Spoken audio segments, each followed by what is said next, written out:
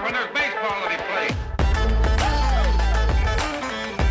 Today, I consider myself the luckiest man on the face of the earth. You're listening to Quick Hook. Yo, all. Welcome to the Quick Hook Podcast, Episode 5. I am your illustrious podcast host, Andy Francis, joined, as always, by my lovely creature of a wife. Stunning co-host, Laura Francis. And the number one chica to end all chicas, HLF, Harper Lee Francis. What's up, kiddo? What are you now, Harper? You're about 14 months old? Hi. Harper, do you want to say, wow? It's our new word. She's learned. Wow. So today we'll be chronicling the life. This will be the first part, actually, of a two-part series on Lefty O'Doul, a man who was born and raised and was a legend in San Francisco, California, a place where we went not long ago and returned from a trip to. What was your favorite part of San Francisco? I would have to say Alcatraz. Yeah. Honestly. It was just like beautiful views, amazing, morbid history. Ugh. Scary. Fascinating. I hate to say it, but like every inch of that place is interesting. In a very dark way. Oh, the isolation cells? Yeah, solitary. Pitch black, the and the guy looking for the button as his game. Yeah. Oh. What was the button on? The button, it was on his jacket or something. Yeah, and then he would take it off, he'd spin around real fast and throw the button, and then he'd get on his hands and knees and try to find it. Find it in the dark. For hours. It was the only way he had to occupy his time. Oh, God. Today it's kind of a gloomy Tuesday. We're doing that weird kind of pre-hurricane day. You're just kind of waiting on the storm, see what's going to happen. Yeah, it's pretty much going to miss us, but... Yeah. I have a question to ask about Lefty O'Doul. Please. Is he a left-handed He was guy? indeed. Oh. He was a southpaw. And, guess what? Of Irish descent as well. Oh, fun fact. Me and Andy are also left-handed. Yeah. And what's Harper going to be is the question. I see her, question. like, she'll grab the tennis ball and she throws it with both arms, with both hands. I know. I think she's going to be an ambidextrous little baby. We'll have to see. Just smack her right hand if she ever tries to pick it up. But we'll go ahead and get into it now with the life of Lefty O'Doul, a man whose name is legendary not only in San Francisco, but also in the land of the rising sun, for reasons you'll soon find out. All right, let's do it. Lefty O'Doul was born Frank O'Doul on March 4th, 1897 in San Francisco, California. That, of course, makes him a Pisces, which doesn't matter at all. Frank's grandfather was a Frenchman named Augustus O'Doul. He was born in Louisiana to French parents. He fell in love with this Irish gal named Catherine Fitzgerald, and Catherine really wanted to have an Irish name. So she found this Frenchman named O'Doul, and she convinced the guy to put a nice Irish apostrophe after the O in his name, and so all of a sudden O'Doul became O'Doul, and she got her Irish name. A few years later, Lefty was born in Butchertown. Butchertown is the area around Hunters Point in San Francisco. It's a lot further south than like the downtown city proper. Butchertown is actually where all of the wealthy residents in the 1860s in San Francisco basically forced the meatpacking industry to move to when they outlawed the slaughter of animals within San Francisco city limits. O'Doul came from a family of butchers and grew up pretty rough and tumble. Like most American cities at this time, San Francisco had its segregated neighborhoods. So, like, for instance, the Irish were in Butchertown, and the Italians were in North Beach. And, Lefty as a kid would go around different parts of town, get into scrapes. He kind of had to learn how to defend himself at an early age. He was a sandy-haired kid. He had bright blue eyes. He had a fair complexion. He had an interesting childhood, if you ask me. Butchertown at this time was not really what you might think of if you're thinking of San Francisco. Like, there were no trolley cars. It wasn't an urban area as much. Actually, Butchertown at this time, you might see like cattle being herded down the street. If you're walking down the street, you might look over and there's cowboys hanging out on the corner on horseback. So it's kind of just a cool dichotomy, a couple miles up the road, it's like the busiest, most developed city in the West. So maybe if we try, we can kind of get an idea of what Lefty's childhood was like. He was a working-class kid. His father was a union butcher. They were Irish Catholic. He went to public school. He ran around the street with his buddies. He had a tight-knit family. He had a happy home. You know, it certainly wasn't a life of luxury, but compared to like John McGraw and Rube Foster's childhoods, our last two profile subjects, basically it's like Leave It to Beaver. I mean, he's relatively lucky. Little Frank O'Doul had just turned 9 years old when the earthquake hit San Francisco in 1906, a scene that would be just unimaginable, I think, to most any of us. 80% of the city destroyed. Lefty later described walking block after block of Butchertown, which was devastated. He remembered, quote, the beds hanging out of the houses where the walls had all fallen away, unquote. O'Doul's family was lucky in that the house where they rented was able to be repaired and they moved back into it. But man, I don't know, earthquakes. Like, we're sitting here waiting on this hurricane. Probably you shouldn't rank natural disasters from like least favorite. But man, it'd probably take 10 hurricanes for every one earthquake. No kidding, I mean. And at least the hurricanes, you have a little bit of warning, you know? You get to board up the windows, play hide-and-go-seek in the dark. It's the randomness of the earthquake. I just can't take it. Little Frankie enrolled at Bayview Grammar School, where he met a woman who would have a surprising impact on his life, a teacher at the school named Rose Stalls. And I'll just say, sitting here across the continent 120 years later, that Rose Stalls really seems like she was a heck of a teacher. And these teachers, man, they can find a way into your heart sometimes, can't they? Rose Stalls, by her own account, was not much interested in sports. She actually more enjoyed theater and literature. But she saw that there weren't enough men working at the school to serve as coaches, and without the coach, there could be no team. So wanting to give her students the opportunity to play, she learned the rules of baseball, and she became the coach for Bayview Grammar School. When he was 15 years old, O'Doul would lead Bayview to the San Francisco City Grammar School Finals. You can imagine the thrill.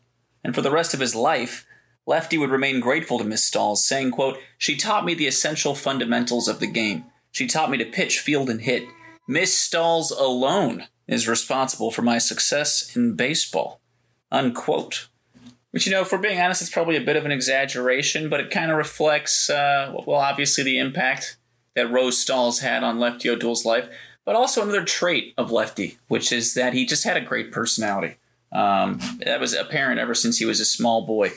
He was likable, he was charming, he was humble, kind, funny, interesting, curious. And it's really refreshing, you know, if you're a pro sports fan, you know that most athletes have the personality of drywall. Lefty O'Doul is the kind of guy who never met a stranger, and he's going to be making friends all the time, all over the world, for the rest of his life. Remembering decades later to thank the middle school teacher who first gave him the opportunity to play baseball. That's just the kind of guy Lefty O'Doul was, and personally I find that very charming. O'Doul left school after the 8th grade, and that's a move that I was actually lobbying my own parents to make in my case. And Mom and Dad, if you're listening, which I know, Dad, you're not, but it worked out pretty well for Lefty O'Doul, I'm just saying. Actually, little Frank was not thrilled about leaving school, but his father insisted that his son learn the family trade. So really, as just a boy, O'Doul became a card-carrying member of the Amalgamated Meat Cutters Union Local 508, working 6 days a week, herding sheep and cutting meat for the Don Biggs Company there in Bayview. And for a while, you know, that looked like that was going to be his life. And nothing wrong with that. You know, he was a union man. He was working full-time. He got a little girlfriend he was seeing. He wasn't a baseball player, but he was Frank O'Doul, the young butcher. But fate took a turn when he was 19 years old. Frank's father convinced the lad to join the San Francisco parlor of the Native Sons of the Golden West. And I guess back in the day they had a lot of time on their hands, so they didn't give a shit if things took 10 minutes to say. The Native Sons of the Golden West was a not at all pretentious fraternal organization dedicated to preserving the history of California and blah, blah, blah. The Native Sons can claim all kinds of really cool, very hip alumni like Earl Warren and Richard Nixon. They also, in Lefty's day, had a baseball team. But even after he joined the Native Sons, he didn't want to spend his Sundays playing baseball. He wanted to hang out with his girl. But one Sunday he went to go call on his lady, and I'll let Lefty explain, quote, it seems that this particular charmer liked another fellow also. I had an engagement to take her to a picnic one Sunday, but the other kid got there first. That left me with an afternoon on my hands, unquote. So young Frank accompanies his father to a Native Sons baseball game, and wouldn't you know it, the team's scheduled pitcher was ill. The coach of the team, Jack Regan, had been trying to get Lefty to play, and after seeing him in the stands, he convinces him to take the mound. And what does he do? Of course, it's like a movie. He throws a complete game victory. He's the star of the game. He gets the bug to stay on with the team. He proceeds to be their star pitcher and the best hitter for the rest of the season. He throws multiple shutouts en route to leading South San Francisco to a 13-0 record. So the South San Fran chapter of the Native Sons meets up with the team representing the Stanford chapter, who were 13-1. The championship game is attended by over 3,000 people, so that tells you this league, had a pretty good following. I wish I could understand the effect that Lefty O'Doul had on people. Remember again that he had joined the team like halfway through the season. But in the championship game, before his first at-bat in the second inning, the game is halted so the fans can come onto the field and present him with a floral horseshoe for good luck. Like, how lovable was this guy? Just once I want to walk into a place and have people just present me with some kind of a topiary floral arrangement as a token of appreciation just for being me. His team would lose the game, but Frank would perform admirably, collecting 3 hits, a stolen base, and pitching into the 7th inning. His talent stood out, and by this time he had been noticed by the scouts working for a team that is nothing short of a San Francisco legend itself, a team that at that time was about as good as you could get outside of the major leagues. Frank O'Doul had attracted the attention of the San Francisco Seals, and in 1917, the hometown kid would make the jump and don the iconic Seals uniform. The San Francisco Seals were as important a franchise outside of the major leagues as there ever was. They were charter members of the Pacific Coast League in 1903, the PCL, which after some interruptions is actually still operating today. And the Pacific Coast League with the Los Angeles Angels, teams in Oakland, Portland, Seattle, Albuquerque, that was the big time for much of baseball history if you lived basically west of St. Louis. There was a lot of great play and great players in PCL history, and when major league teams would barnstorm on the West Coast, nobody would bat an eye if the major leaguers would lose to a PCL team. The PCL was probably kind of like a quad A league, somewhere in between AAA and the majors. And like I said, if you're a kid growing up in California or Oregon, those are the big leagues. Those are the big leaguers. You might read about the Red Sox or the Yankees in the newspaper, but most likely you'll never see them play. However, you could see Ted Williams or you could see Joe DiMaggio because both those guys actually got their start in the Pacific Coast League. Williams for his hometown San Diego Padres and DiMaggio for the hometown San Francisco Seals. In fact, 8 years before DiMaggio's major league hitting streak enraptured the country, his 61-game hitting streak as a 19-year-old with the Seals captivated the West Coast. The PCL was a big deal, and in his first year there, Lefty was a bit of a fledgling hen, although he was trying to make it as a two-way player, so you have to admit that that alone is impressive. He was in center field for opening day, but his lack of experience soon showed. The San Francisco Chronicle described one of his attempts to catch a fly ball as, quote, resembling a small boy trying to sprinkle salt on the tail of a sparrow, unquote. Which, that description, man. Like I've mentioned on here before, I don't like to romanticize the past too much because things really weren't better. Like the average 10-year-old at this time was probably a Marlboro man with a good factory job, but the sports writing probably was better. Lefty went back and forth as an outfielder and a pitcher in the PCL until early May 1918. He was receiving spotty playing time in both roles, but then he had one of the finest weeks in the history of the San Francisco Seals. On May 3rd, he threw a masterpiece, a 13-inning complete game against Sacramento, and their star Harry Walter, a major leaguer for 7 seasons, a major figure in California baseball himself, later the head baseball coach at Stanford for 30 years. Frank struck out Walter 4 times, and the last time was in the bottom of the 12th after he had intentionally walked the bases loaded to get to him. Whoa. Here's the thing. 2 days later, Seals pitcher Chief Johnson, and guess what ethnicity Chief was? But Chief was unable to take his turn in the rotation, so the 21-year-old kid stepped up on 1 day of rest and kept the game close until he tired in the 9th. And that kind of thing will definitely endear you to your teammates. And O'Doul spent the rest of the season pitching full-time, and he would do so with great success, throwing 5 shutouts. The young man's talent and reputation were such that after the season he was drafted by the American League franchise in New York, a team that a few years before had changed their name from the Highlanders to the Yankees. This exciting time for Frank O'Doul was hit hard by a sudden tragedy while he was serving a winter Navy commitment in the shipyards of San Francisco. As he said himself, quote, "Sad thing is, my dad died in 1918 while I was in the Navy," unquote. Eugene O'Doul passed away from tuberculosis at the age of 46 years old, and it was a dear loss for his young son.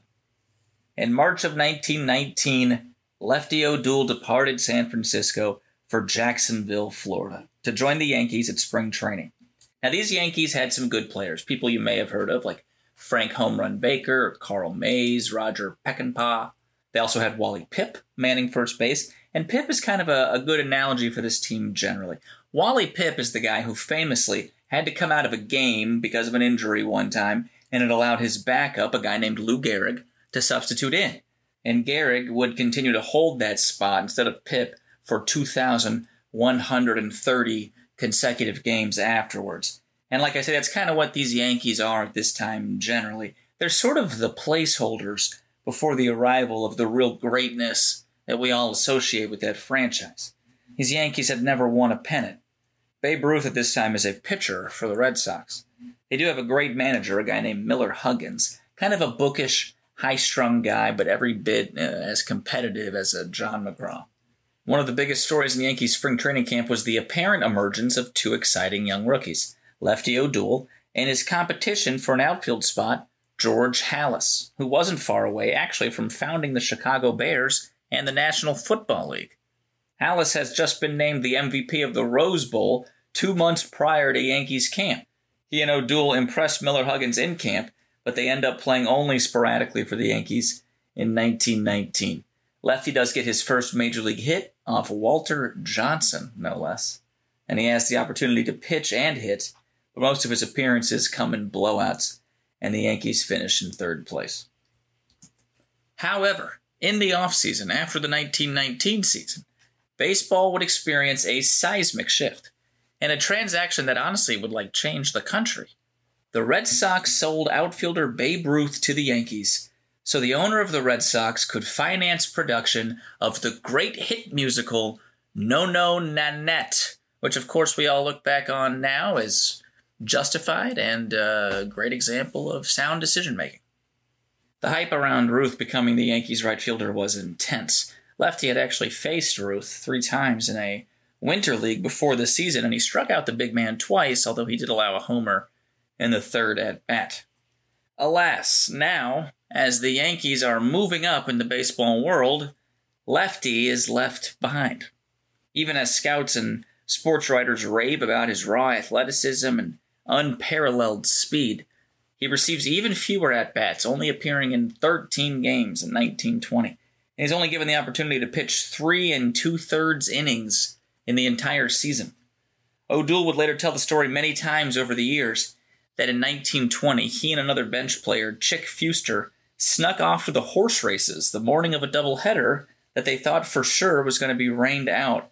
And so Lefty and Chick are returning home from the racetrack, and they hear a radio playing the second game of the doubleheader, and Lefty's stomach drops, as he obviously assumes they're going to face, heavy fines, suspension, maybe even getting kicked off the team for just skipping a doubleheader.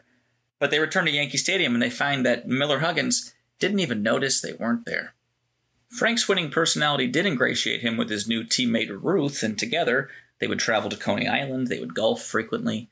Ruth showed O'Doul something of the high life, taking him to speakeasies and giving him the opportunity to mingle with celebrities. O'Doul is not yet making baseball history, but he is constantly in the background of it. His last appearance in 1920 was as a pinch hitter in the game that saw Ray Chapman killed by a Carl Mays fastball. It was clear that Yankees manager Miller Huggins did not have an especial fondness for Lefty O'Doul. One man who did was Harry Sparrow, whose role with the Yankees in those days probably would give the title of general manager to now in the modern game. Before the 1920 season, there were a lot of rumors that the Yankees would trade O'Doul because of his apparent talent but lack of role on their roster. O'Doul was compared by scouts to Ty Cobb, and Cobb himself was the player-manager of the Tigers at this time. He said that his club would be picking up Lefty in a second if Huggins decided to cut him from their roster. Sparrow declared, quote, "If this club ever trades O'Doul or lets him get away, it will be over my dead body," unquote. Unfortunately for Sparrow, he was eerily prescient in making that statement, but not, I think, in the way that he intended. Sparrow died of a heart attack at the end of 1920, and Lefty was jettisoned from the Yankees roster soon thereafter. He found himself back home with the Seals for the 1921 season. O'Doul had injured his shoulder with the Yankees in 1919, and it would affect his arm for the rest of his career. He couldn't go long in games, and he had to have extra days of rest. But he still had a dominant season on the mound. He went 25-9 with a 2.39 ERA, and as a pinch hitter and an outfielder, he hit .338. That is pretty unbelievable. And Lefty was a legitimate celebrity on the West Coast. He also brought his new threads back with him, and he developed a reputation as a real fashionista. The San Francisco Chronicle labeled him the Beau Brummel Southpaw. Beau Brummel, of course, being the 19th century Regency era English socialite, of course, and the close friend of the future King George IV. It's a good reference. The Yankees still held Lefty's major league option, and after such a ridiculous season in the PCL, they exercised that option. But Miller Huggins still nurtured his distaste or his grudge or whatever it was for Lefty. The Yankees repeated as American League champions in 1922. They did lose the World Series, but Lefty again barely played at all. He only received 9 at-bats, and he only pitched 16 innings all season. He actually performed well in those opportunities, so it's really a mystery why Miller Huggins refused to give O'Doul more of a chance. He did resume his good friendship with Babe Ruth. In fact, the two were followed by a private detective hired by the Yankees who witnessed them and Bob Musial enjoying an evening at an illegal speakeasy, this being the time of Prohibition. The spook turned them in, and they had to pay a fine. In July, the Yankees swung a trade with the Red Sox, something you hardly ever see nowadays. That trade involved a player to be named later, and after the season, the Yankees informed O'Doul that he was that player involved in the summer trade. A couple things happened in the offseason before Lefty made his way to Boston. On Thanksgiving Day in 1922, along with other major leaguers, he made his way to San Quentin Prison for the Prisoners' Field Day, an annual event that saw the prisoners competing in track and field events, athletic competitions, tug-of-war, field day stuff. We all remember the sheer terror of field day. Now, all the prisoners at San Quentin were allowed to participate in field day except for the 7 inmates on death row. And one of the younger death row inmates who had killed a San Francisco policeman recognized his hometown hero, Lefty O'Doul, amongst the players, and he begged the guards for a chance just to play catch with Lefty. They relayed the request to the warden, who assented, and that's how Lefty O'Doul found himself on the sidelines at the San Quentin Field Day, playing catch with a man who would soon face the gallows. For some reason, that image is just very striking to me. Lefty also was on hand personally at the end of January 1923 to meet the Korea Maru, the ship returning from Japan with a team of major and minor league players who had just concluded a barnstorming tour of the country. There had been a couple of tours like this before in Japan, where baseball at this time was continuing to grow in popularity. The game had first been introduced in Tokyo by an English professor named Horace Wilson. Sorry about the pun, but it was a big hit. Within a few years, amateur clubs were forming around the city. The Meiji government would eventually hire Americans to serve as baseball oyatoi, which is the term they used for foreign experts hired by the government to teach a specialty in Japan after the country emerged from isolationism. So they would do this with all kinds of fields of study or research or expertise. They would just go out and hire people from other countries who knew what they were doing, and they would have them teach the Japanese how to do it. A lot of schools incorporated baseball into their physical education curriculum, and as the years went on, they would organize teams and they would start to play against other schools. A former player named Herb Hunter recognized the unfilled demand and the potential for profit, so he started to organize these tours of the nation, which were a resounding success, even with a bunch of players the Japanese had never heard of. Lefty was fascinated by the exotic birds and the camel's hair coats that his friends and acquaintances had brought back from Japan. And it was something that made an impression on him, something he wouldn't forget. The stories that he heard about the Japanese people's outrageous enthusiasm for baseball. Yeah, that's a lot. Yeah. Yeah, a lot of ground has been covered. I feel like we need to start from the top. Okay. First of all. Sure. You said it was like a movie, how his life was. Yeah. You know, it was just like, the girl, you know. She had another suitor. So I went to the game, and wouldn't you know it, the hurler was ill. And then they just offered me to be the pitcher. You know? Hey, you, in the stands. Hey, you look handsome and white. Come on up here. Look at that boy with a golden arm. That was a woman who was his teacher, right? Mm-hmm. Who taught him. That was just, like, interesting to me. Just because this was in the early 1900s. Yeah, agreed. Like, that a woman would be someone you look up to was just very interesting to me. I know. She was quite... she later became the principal of the school. She seems like quite a lady. Rose Stalls. Just wanted to give those students the opportunity to play the game, so she just learned from scratch how to play baseball and frickin' coached a future major leaguer. That's really amazing. Interesting. So on another topic, how dumb do you think the Red Sox felt after they sold Babe Ruth for, to fund the No Nanette Yes. show? Babe Ruth being one of the baseball players that even you've heard of course. It's the only one I know, pretty much. You don't know No Nanette, huh? No, we actually, just Googled it. Yeah, looking up the plot of No Nanette, it says, personable Nanette helps her philandering millionaire Uncle Jimmy out of several embarrassing situations with beautiful women he's promised careers to. Oh! Is it autobiographical? So yeah, Harry Frazee, the owner of the Red Sox, supposedly under intense pressure from his wife, who really wanted to get the show done, he sold Babe Ruth for some extra cash so he could fund the show. Imagine it was a big hit, frankly.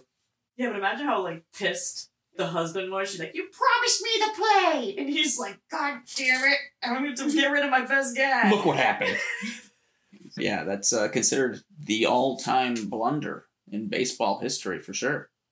I mean, the Red Sox didn't win the World Series, of course, for 80 years afterwards, and it was called the Curse of the Bambino.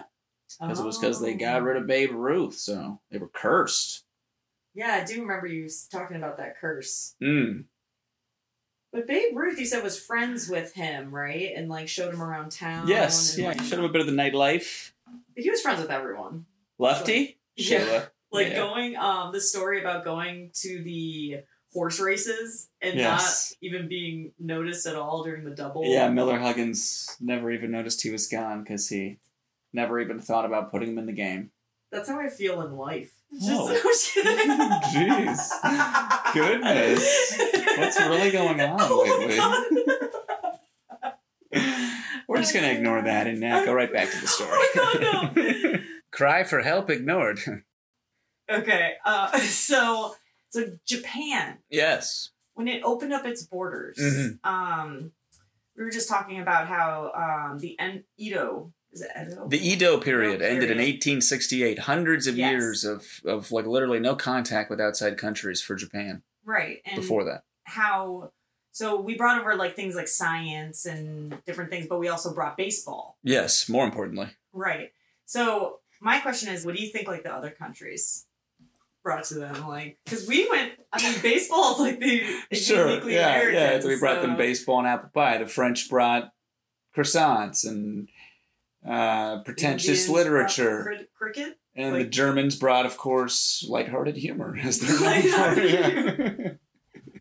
Okay, I'm looking forward to see where the story goes now. Okay, yeah, let's get back to it. Okay. So like we said before the break, as the result of a trade, Lefty was now shipping up to Boston, but his time there would sadly prove no more satisfying than his tenure in New York. He clashed with his manager, Frank Chance, and his contributions to the club's social life were probably more notable than his contributions to their performance on the field. He did, however, set a major league record in Boston, one that still stands, astoundingly, a century later.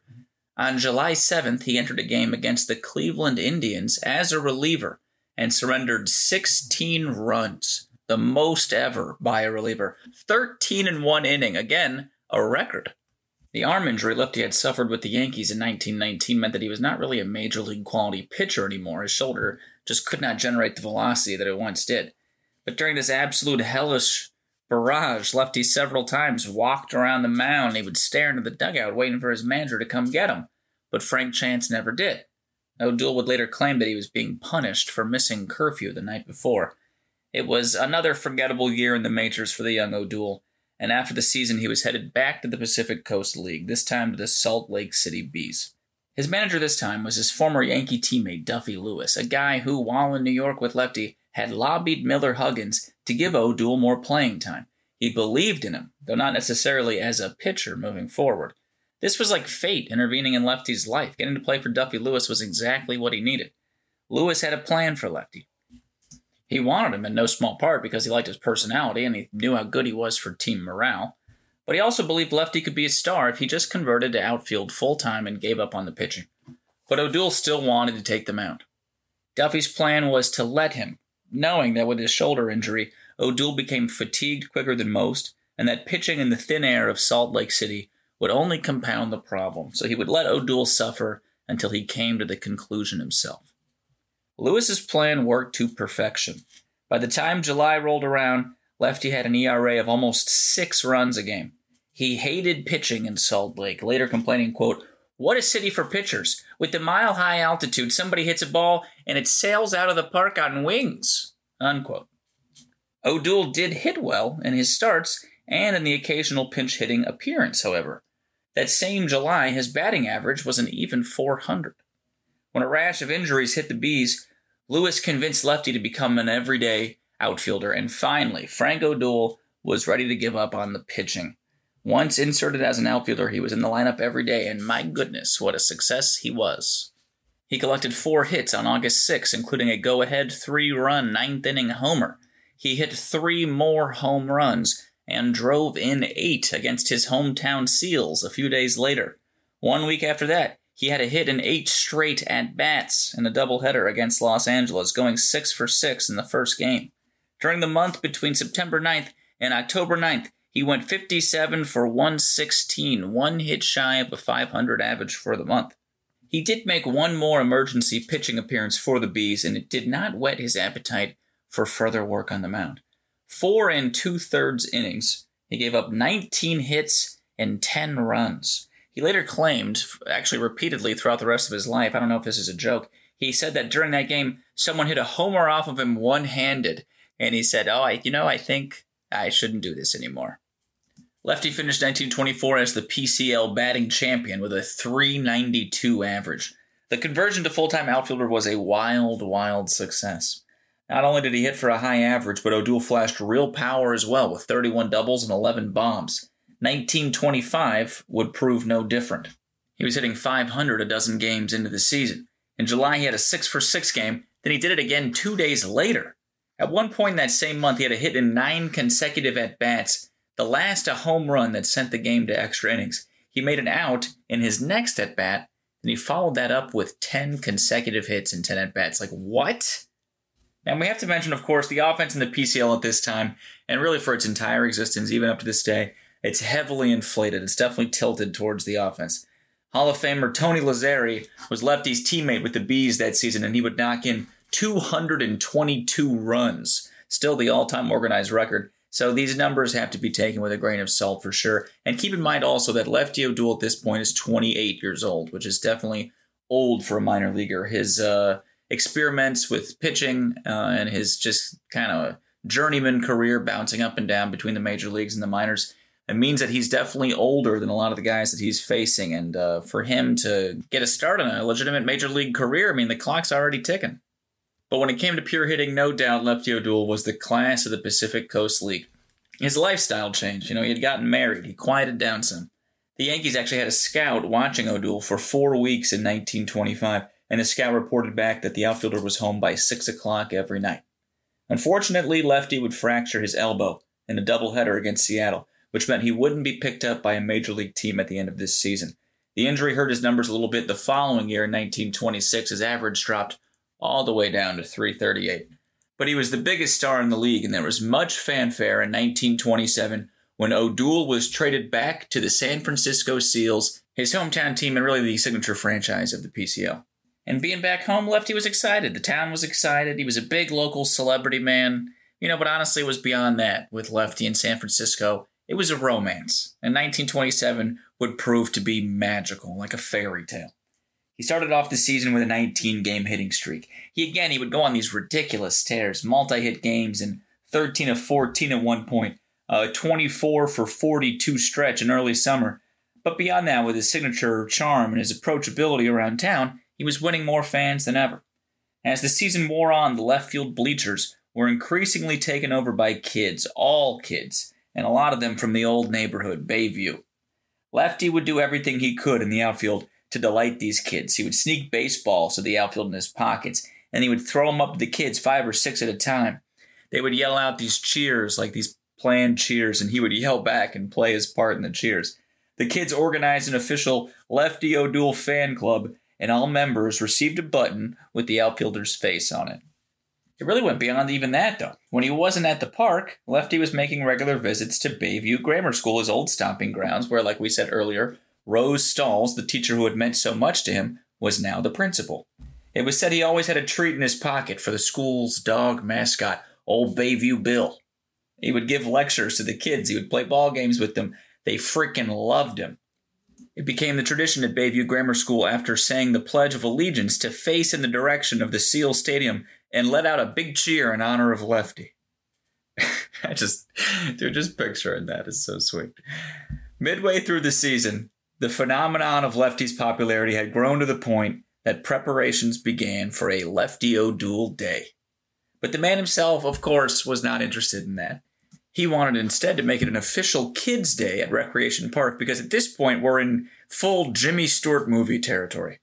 And as soon as he started to voice this idea of having a Kids' Day at Recreation Park, a lot of people jumped on board and started to organize this day to celebrate the kids of San Francisco. Do you think I'm making this up because it's so impossibly heartwarming? Well, I'm not. This actually happened. And if you were a kid who loved baseball in the summer of 1927, I think San Francisco, California had to be about the best place on earth you could possibly be. So like I say, the city got into this. The San Francisco Chronicle agreed to supply baseballs and miniature bats to every kid who showed up for the game. The paper also started taking up a collection, because even though Lefty wanted it to be about the kids, a lot of people did want to give the man himself a token of their appreciation. And I mean a lot of people. Eventually, they collected almost $2,000, and they printed the names of everyone who sent money. That included a bunch of local celebrities, boxers, ball players, a couple local mobsters, some prisoners from San Quentin. My man had friends all over. It was announced that O'Doul was going to take the mound for Kids' Day, which was a surprise. It had been 3 years since his last start. But the big day arrived, and the standing room only signs went up at Recreation Park. The kids poured in, and honestly, at first it was mayhem. The kids just spilled out onto the field. They took over the infield. They're running around in the dugouts, swinging the players' bats. Lefty is riding around on a horse, tossing miniature bats to children. Eventually, order is restored, and O'Doul takes the mound. Nobody, frankly, expects him to do that well, not having pitched in 3 years, and at first it did not look good. He surrendered a leadoff double, then an error put 2 men on with no outs. But then Lefty got a strikeout, and he coaxed a double play. In the bottom of the inning, he came up, and he hit a double to the wall, and the place just absolutely shook. And you can imagine the delirium of adulation these kids must have held Lefty O'Doul in at this point. Meanwhile, on the mound, he retired the side in order in the second and the third.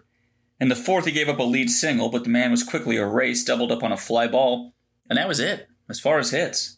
In a game where even his manager was only hoping to get perhaps 4 innings out of him, O'Doul went the distance, throwing a 2-hit shutout, as the Seals won 3-0.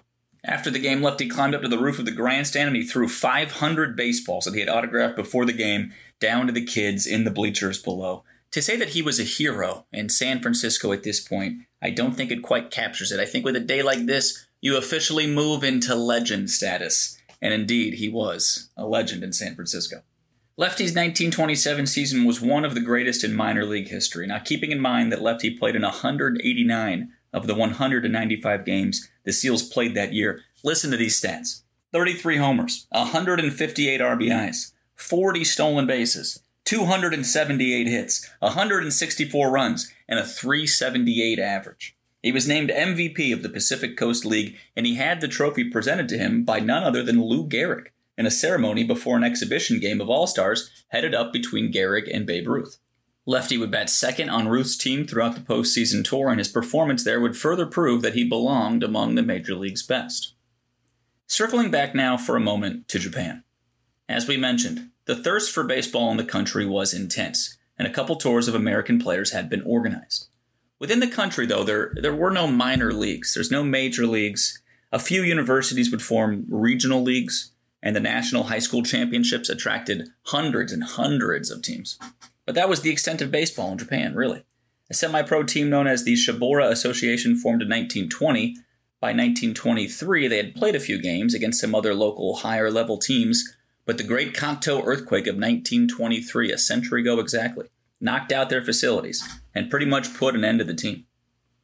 So for a Japanese kid at this time, no matter how good you are at the game, you're done playing by like 21, 22. These tours are a great thing, but the fact is that most Japanese don't have access to quality facilities, equipment, and especially training and instruction. This is a country that's still emerging from the strict isolationist policy of the Edo period, and much of the population of Japan, especially the younger population of Japan, they're eager for the cultural imports they're encountering now for the first time. You know, stuff's new, it's exciting. It's also the greatest game on earth when you're talking about baseball. There's a lot of students in Japan, and there's not enough teachers. That story and the story of Lefty O'Doul will intersect in our next episode, Part 2, our finale on Lefty O'Doul. Oh, what a sweet guy. Yeah, he was. Yeah. Nice story. Almost impossibly sweet. I thought for a moment there when he went back and you mentioned his teacher. Miss Stulls, yeah. Yeah, I thought some old flame was going to come back or something like that. Some flame from when he was in grammar school. I mean, the first time around. You never know. Oh, it's like full Emmanuel Macron vibes. The president of France. Did you know that? That the Emmanuel Macron is married to his high school teacher? Yeah. What a lovely story. When he was like 14, he's like, I am going to one day marry you. I do, yeah. I do like a really greasy French guy. Yeah. Always speaking English in a French accent. Anyway. Exactly. Yes, but very sweet story. Always having those treats for Bayview Bill. Yeah. In his mascot guy? The mascot dog. We should clarify. It was a dog? Like an actual dog? Yes, Bayview Bill was an actual canine. Oh. Not a man like in a dog costume. It was a guy in a suit. Okay, serious question. Do you think it was hard for him to give up pitching? Yeah. Yeah, it definitely seemed like it was, despite the results not being great. I mean, it's really hard to be great at two different things, though. I mean, he's no Shohei Ohtani. Oh, look at you. I wrote it down so I knew how to pronounce it. Oh, okay. Well, that's fine. Yes. Yeah, for sure. I mean, like, everybody marvels at Shohei Ohtani because being such a great hitter and such a great pitcher, it's, like, unbelievable. Like you say, like, being legitimately great at what are basically, like, two completely different skills. And it makes you such a valuable player, obviously. So, yeah, man, I guess just it was tough for him to accept that he couldn't quite do it. But once he focused full-time on hitting, I mean, he became an absolute sensation. And then, you know, later on, because he did, and because he went back to the majors and became a star and did so much work in Japan, years later, someone like Shohei Ohtani can come along, be born in Japan, and there's already a baseball infrastructure in place to develop them into, like, one of the greatest players of all time. And so, like, in a way, actually, Shohei Ohtani is a reminder of the legacy of people like Lefty O'Doul. So you're saying that he's the reincarnation of Lefty O'Doul? Yeah. You've heard it here first, folks. That was the message I was trying to get across, absolutely. All right, before the nonsense goes on any further, we're going to go ahead and wrap things up. Appreciate everyone for listening, as always. Honey, appreciate your help and contributions. And we've learned not to make promises on when these next episodes are going to come out, so we'll just say it will be here before baby number 2 in April. And that is all. Woohoo! All right, thanks, guys. See you next time.